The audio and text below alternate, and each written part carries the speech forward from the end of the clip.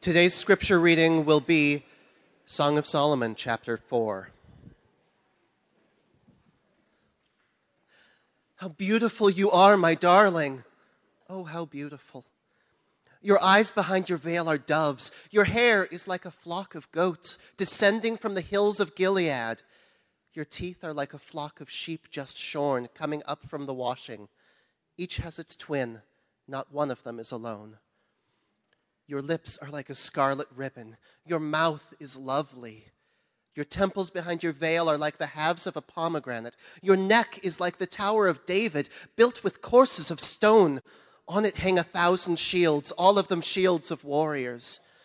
Your breasts are like two fawns, like twin fawns of a gazelle that browse among the lilies. Until the day breaks and the shadows flee, I will go to the mountain of myrrh and to the hill of incense. You are altogether beautiful, my darling.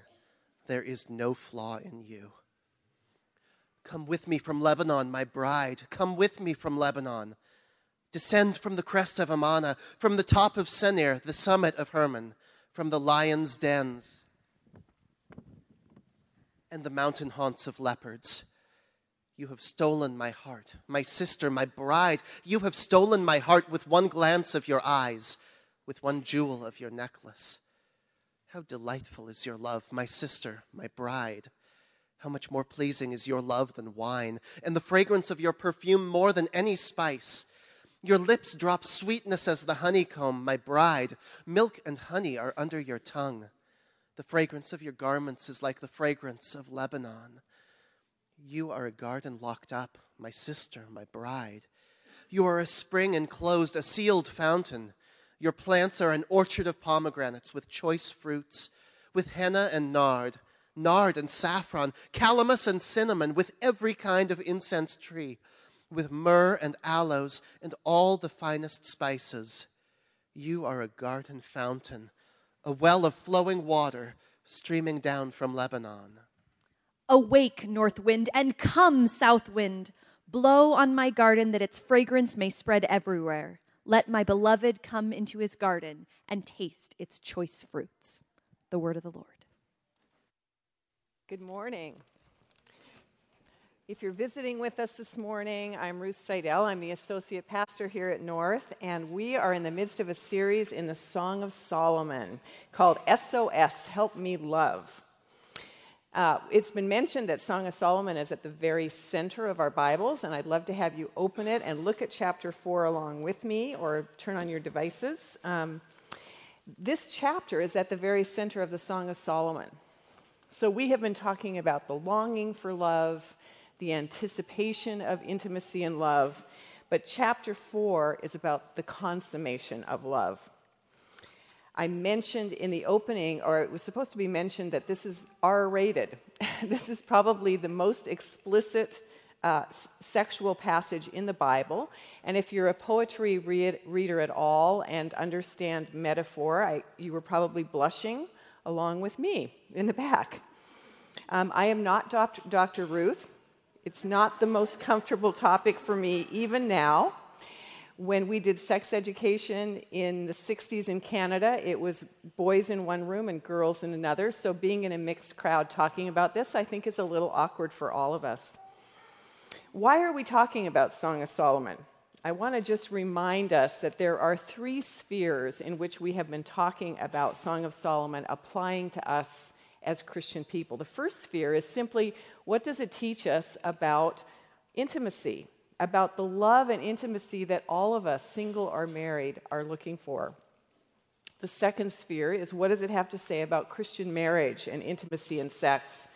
And the third sphere is, what does it reveal about our intimate life with God? And this week, we might spend a little bit more time in that second sphere, because it is literally an ode to the pleasure and joy of physical love for couples who have chosen to be in an exclusive, private, committed covenant relationship. We're going to talk about passion today. So fasten your seatbelts. Let's pray.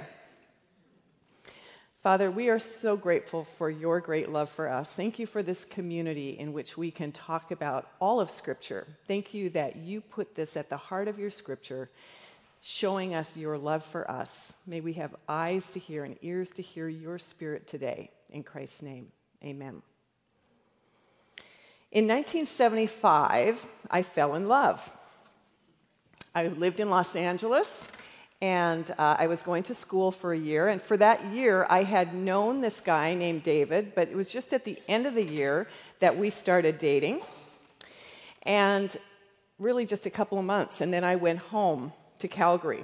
And I was a waitress making the great money. I think it was $1.75 an hour plus tips. And some of that money every month was being spent on what was called a long-distance phone call. Because at that time, you talked in a phone that was attached to a wall, and so, you also had to find privacy to do this, and long-distance charges were cheaper after 11 o'clock at night. So once a week on Saturdays, we got to talk to each other, California to Calgary. And that cost me $50 for an hour on the phone. So one of the first things I want you to know about passion is that passion has a willingness to pay a price. During that summer, some friends of ours were getting married in California, in Northern California, and I knew David was coming. I thought, this will be great. I'll surprise him. We hadn't seen each other for a couple of months. And I saved up my dollars. I took time off. I flew to California. My friends picked me up. They were in on the secret. Dressed carefully, of course, for the wedding. Showed up to the wedding, and surprise, David wasn't there. David didn't come. Last minute, decided to work on some things at school, and did not come to the wedding. And I was crushed, absolutely crushed. And I was also broke, quite frankly. I have been blowing a lot of money on this relationship for a waitress. And my friends passed the hat, got me the money to fly from San Francisco to Los Angeles. I flew to Los Angeles. I walked up the driveway, and he was there. Interestingly, someone had asked him to take their niece out on a date that weekend, and he said, I'm in a relationship. Turned out to be a really important weekend for him to know that. As I walked up the driveway, and I think we had all of one day together. Passion is energy. It's something that is really a powerful force in our lives, not just sexual energy. Passion actually comes from a word that has the idea of suffering love, if you think of the passion of Christ. Passion is what fuels Olympic runners to get up and to spend all day running. It's what fuels writers and artists and parents and lovers. It fueled us yesterday as grandparents to spend a lot of time with a 2.5-year-old.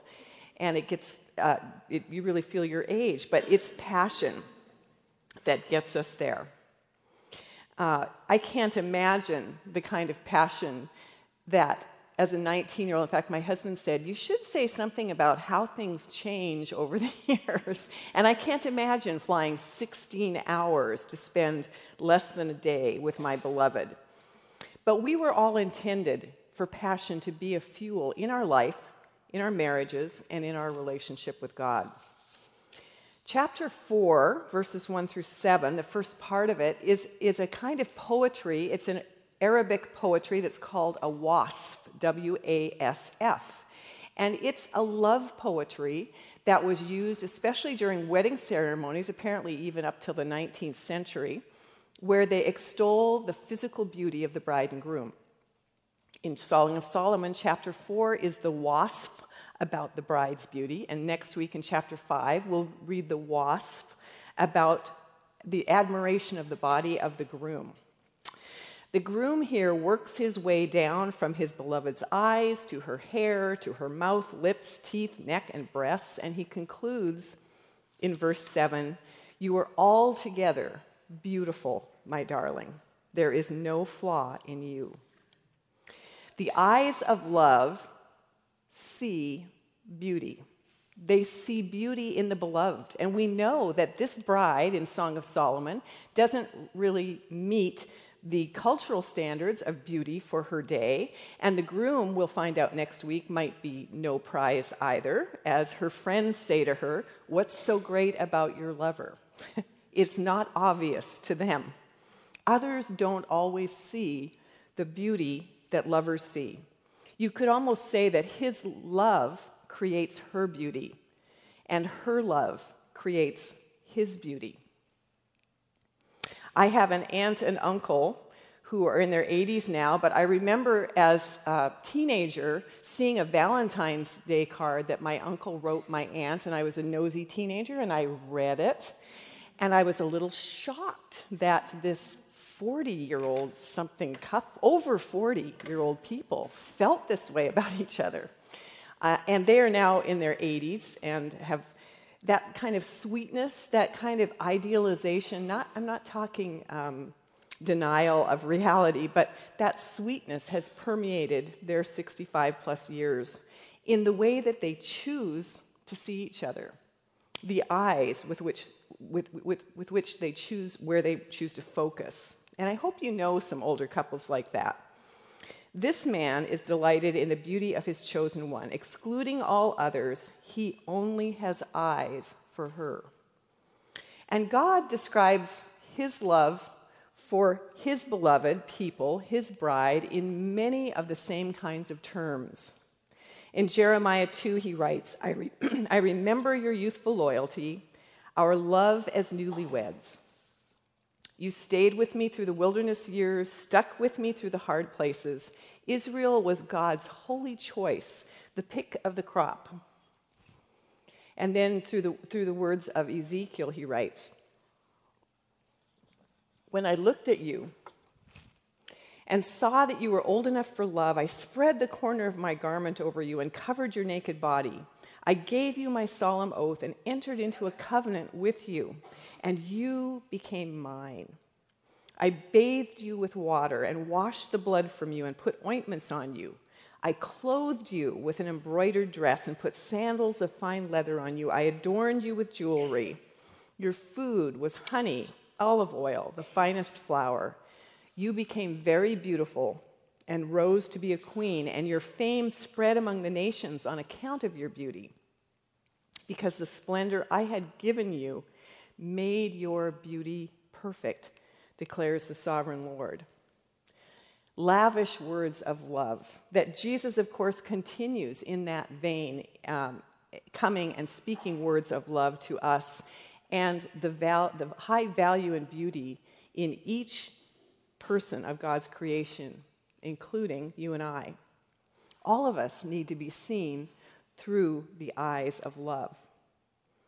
Married or not, sphere one, are you and I taking time to see one another, especially in the body of Christ, through the eyes of love? Are we knowing each other, affirming each other? Are you putting yourself into community with a willingness to be seen? Part of this is on us, our willingness to be seen and allow people to affirm us. Then in that second sphere, sometimes as married couples, we have to hit refresh to again choose to focus on what was beautiful. What was it that drew us to the one we chose? Because beauty is what inspires passion. I don't know about you, but it's a lot safer for me to stay in my head, to read books and go to seminars and analyze my marriage to death than it is to live in the affection of the moment, to live in the presence of the beauty of our relationship and enjoy that together. And then in sphere 3, when have you seen the reflected love of God, of your belovedness in the eyes of Jesus? It takes time to do that. When have you sat in his presence and seen how beautiful you are to him, or made space for God's beauty and allowed your passion or your lack of passion to be addressed in your relationship with God?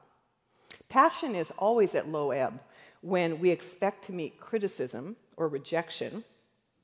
As Anthony Campbell says, if we continue to picture God as a small-minded bookkeeper, a niggling customs officer rifling through our moral suitcase, as a policeman with a club who's going to bat us over the head every time we stumble and fall, or a whimsical, capricious, and cantankerous thief who delights in raining on our parade and stealing our joy.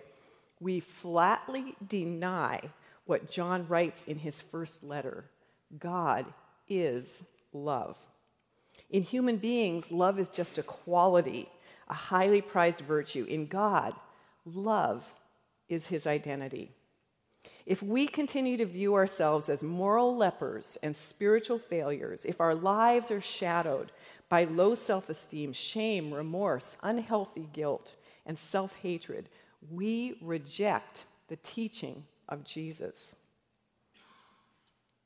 We are all invited to be seen and known through the eyes of love that leads us to an invitation to intimate surrender. In our passage, there's a mutual invitation. In verse 8, we read the groom's invitation to the bride. Come with me from Lebanon, my bride. May you come with me from Lebanon. And it sounds like it's a dangerous place that she is. There's lions and leopards. And her invitation comes at the very end of our passage in verse 16. May my beloved come into his garden and eat its choice fruits. It's really a radical idea. It was a radical idea at the time of Song of Solomon, and I think it's still a radical idea in our world today that both a man and a woman are free to choose whom they love and whom they give themselves to.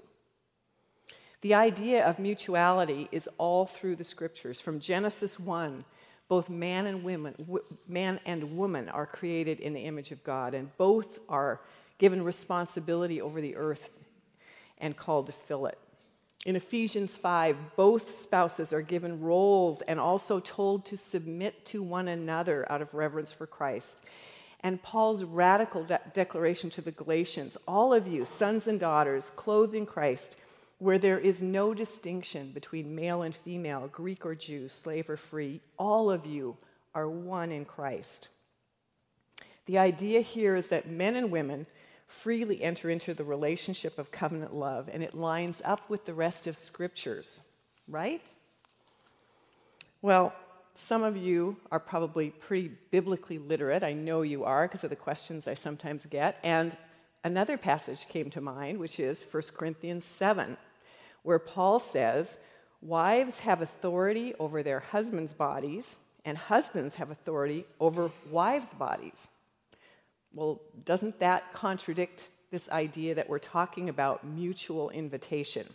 And I bring up that passage because it's a passage that has been used and twisted in order to justify things as awful as force, coercion, and even sexual violence in marriage.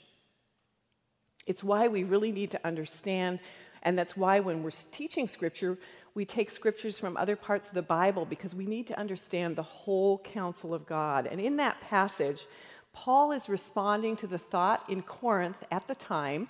Some people thought since Jesus was celibate, it must be more spiritual to be celibate. And so married people, couples, were withdrawing from the intimacies of marriage. And Paul instructs them not to withdraw from sex, that it is love's privilege on both sides. Both husbands and wives are to serve and to yield so that mutuality happens even to the extent of the bedroom. We were intended for passion, and sex is a gift that nourishes marriages. It's like a regular recommitment ceremony saying, I choose you. Timothy Keller writes, sex is God's appointed way for two people to reciprocally say to one another, I belong completely, permanently, and exclusively to you. You must not use sex to say anything less. Sometimes when we're talking about sex, there's an idea that God's boundaries are really unrealistic restrictions. I think Song of Solomon gives us the opportunity to say, no, what God wants is that you not settle for some bland imitation of the great gift he intended sex to be. Friends with benefits is so much less than God's best. It's saying, I'm willing to be vulnerable with my body, but not with my social life or my finances or my spiritual life or my emotions. I love you enough to get naked physically, but not naked emotionally. I'm withholding other parts of my life from intimacy. Pornography is another distortion that elevates sensation without relationships. And porn, we now know, literally rewires the brains of those who use it. It creates new neural pathways that change how people who use it see and understand the world. It's so true that when we seek pleasure disconnected from our whole selves, gradually we need more and more stimulation, and the pleasure finally entirely eludes us. C.S. Lewis wrote that sex outside of marriage is like eating food and spitting it out. Probably he didn't know about bulimia, which is kind of what he's describing there. Food is to be enjoyed. It is, the tastes and smells and sensuality of eating is a gift to us, and it is meant to nourish us. Likewise with our sexual appetites. And what about our passion for God? He is such a picture of a good lover, isn't he? In his strong and benevolent love, he never exerts power. He never demands his rights. He doesn't demand relationship, but he is continually inviting us in a self-giving love. And God desires full and free partners who are passionately engaged with him. The Psalms are kind of like love letters. They're a wealth of examples of spiritually intimate conversation with God. The Psalms, some of them are love letters. Some of them are arguments. Some of them are cries of pain. And some of them are like spiritual pillow talk. Psalm 27, you have said, seek my face. My heart says to you, your face, Lord, do I seek. Psalm 63, O God, you are my God. Earnestly I seek you. My soul thirsts for you. My flesh faints for you in a dry and weary land where there's no water. Because your steadfast love is better than life, my lips will praise you. My soul will be satisfied as with fat and rich food, and my mouth will praise you with joyful lips. My soul clings to you. As we consider the invitation to intimacy, to surrender to passion, in sphere one, all of us have to consider who are we inviting into the vulnerability of sharing our whole selves with? Who's inviting you? Mutuality is just as important in friendships and in family relationships as it is in marriage. And in sphere two, in marriage, love certainly unveils all of us. It's there that we see our insecurities, our inadequacies, our failures. And as surely as anything is true, all of the problems of a marriage show up in the marriage bed. Do you know and value yourself as much as the bride in this case? She called it my garden in verse 16, and then she could say it is his garden. In other words, she had to own her own value and beauty in order to give it to him. Have you done that so that you can truly be a partner? And are you inviting your spouse into full partnership through shared goals and interests? Are you vulnerable spiritually, financially, emotionally, and sexually? And then finally, in that third spiritual realm, are you a passionate partner? Are you a passionate partner of God? When was the last time you listened to his invitation? When was the last time you were vulnerable and invited God to renew your passion? The final section in chapter 4 is a passage that just drips with the delights of being united in sexual love. And I'm already thinking about the 11 o'clock service when Peter and Amy won't be here and I will read it. I have to say, it's been so nice to have this lovely couple reading those words of poetry to us. And I don't want us ever to take the poetry and dissect it into this means this and this means this and this means that, because the point of poetry is so much bigger than dissecting it in that way. But it drips with that. If you remember last week, Anna taught us these 3 Hebrew words for love. First, raha, friendship, that foundational kind of love. Ahava, that ferocious covenant love. And then she told us about tod, that love that's expressed in sexual intimacy. I looked it up, and that word appears 61 times in the Old Testament, and 40 of those are in this book.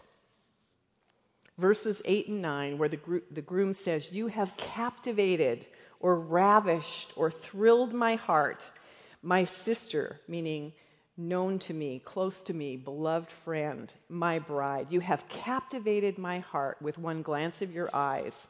How beautiful is your love," and it's that word tod, sexual love. "How much better is your love," again, the sexual love, "than wine, and the fragrance of your oils than any spice."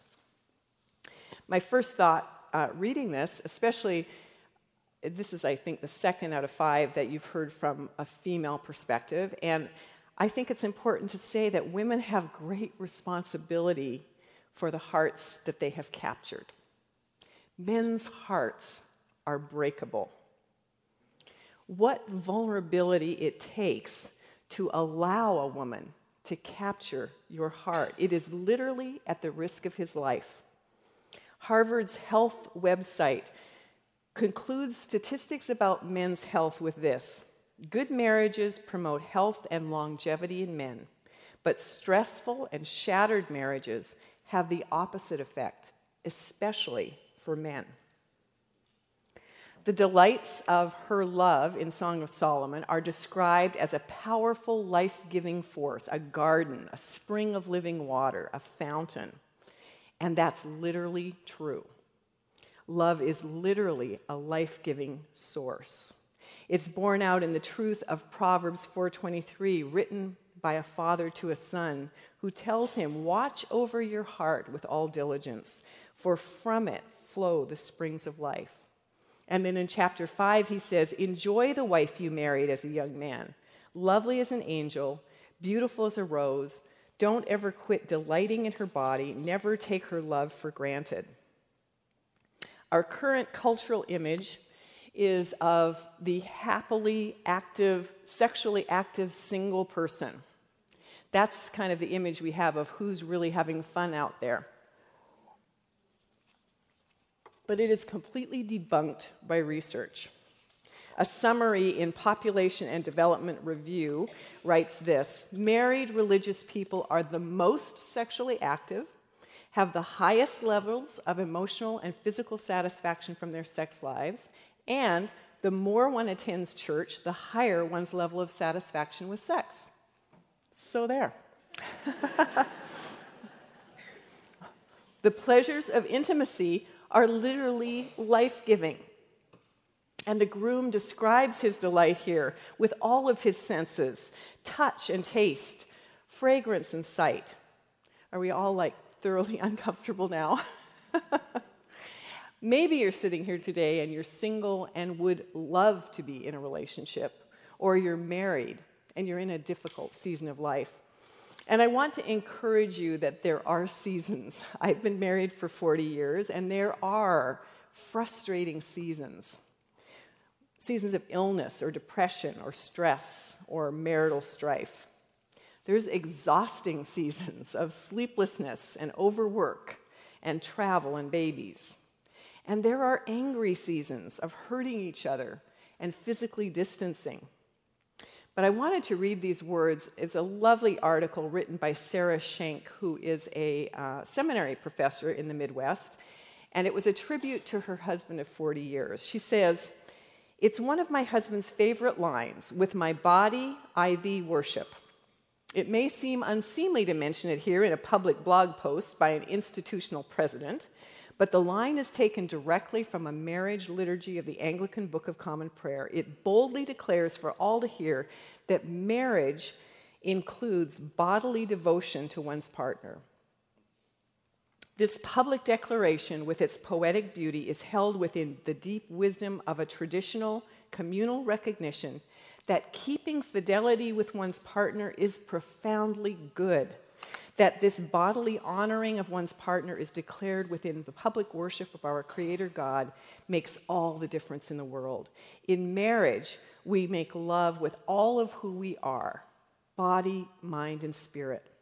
She concludes, after 40 years of being held and holding each other through floods of tears and pealing laughter, shattering grief and miraculous healing, humbling failure and surprising joy, with my body I worship and give thanks.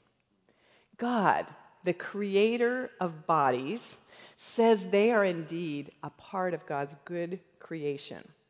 And he longs for us also to be intimate, passionate partners in a committed relationship of love with him. As I was finishing up this sermon on Friday, I unexpectedly had a couple of hours to myself alone. And I decided I should take the advice I was about to give you. So I sat on my bed and I read through the Song of Solomon as God's words to me personally. And I underlined the words that touched me, that touched my heart, and where I felt God's affection for me. My beloved speaks and says to me, "Arise, my love, my beautiful one, and come away. My beloved is mine, and I am his. Behold, you are beautiful, my love. Behold, you are beautiful. You are altogether beautiful, my love. There is no flaw in you. You have captured my heart, my sister, my bride. You have captivated my heart with one glance of your eyes, with one jewel of your necklace. How beautiful is your love, my sister, my bride. How much better is your love than wine. I am my beloved's, and his desire is for me. You are your beloved's, and his desire is for you." I could have spent the last conclusion here giving you chapter and verse about how we're united with Christ, he's in you and you're in him, but I don't believe that 100 sermons would have the impact of spending a half hour with your beloved, experiencing the invitation to be seen through his eyes of love, being invited to respond and surrender to his love. I would fly 16 hours to spend that half hour at Jesus' feet. And I know that some of you aren't feeling that love today. You're in a season with God of frustration or weariness or anger. And so I ditched my conclusion because I wanted to read something to you that I think is a beautiful love letter of God's words of invitation. They come from Henri Nouwen's book, Life of the Beloved, and it's kind of a compilation of scripture, of words of God about you. And I want you to just close your eyes with me for 5 minutes if you feel comfortable. And I'm just going to read these words of love to you. I have called you by name from the very beginning. You are mine, and I am yours. You are my beloved. On you my favor rests. I have molded you in the depths of the earth and knitted you together in your mother's womb. I have carved you in the palms of my hands and hidden you in the shadow of my embrace. I look at you with infinite tenderness and care, and I care for you with a care more intimate than that of a mother for her child. I have counted every hair of your head and guided you at every step. Wherever you go, I go with you, and wherever you rest, I keep watch. I will give you food that will satisfy all your hunger and drink that will quench all your thirst. I will not hide my face from you. You know me as your own, as I know you as my own. You belong to me. I am your father, mother, your brother, your sister, your lover, and your spouse. Yes, even your child. Wherever you are, I will be. Nothing, nothing, nothing will ever separate us. We are one. Amen.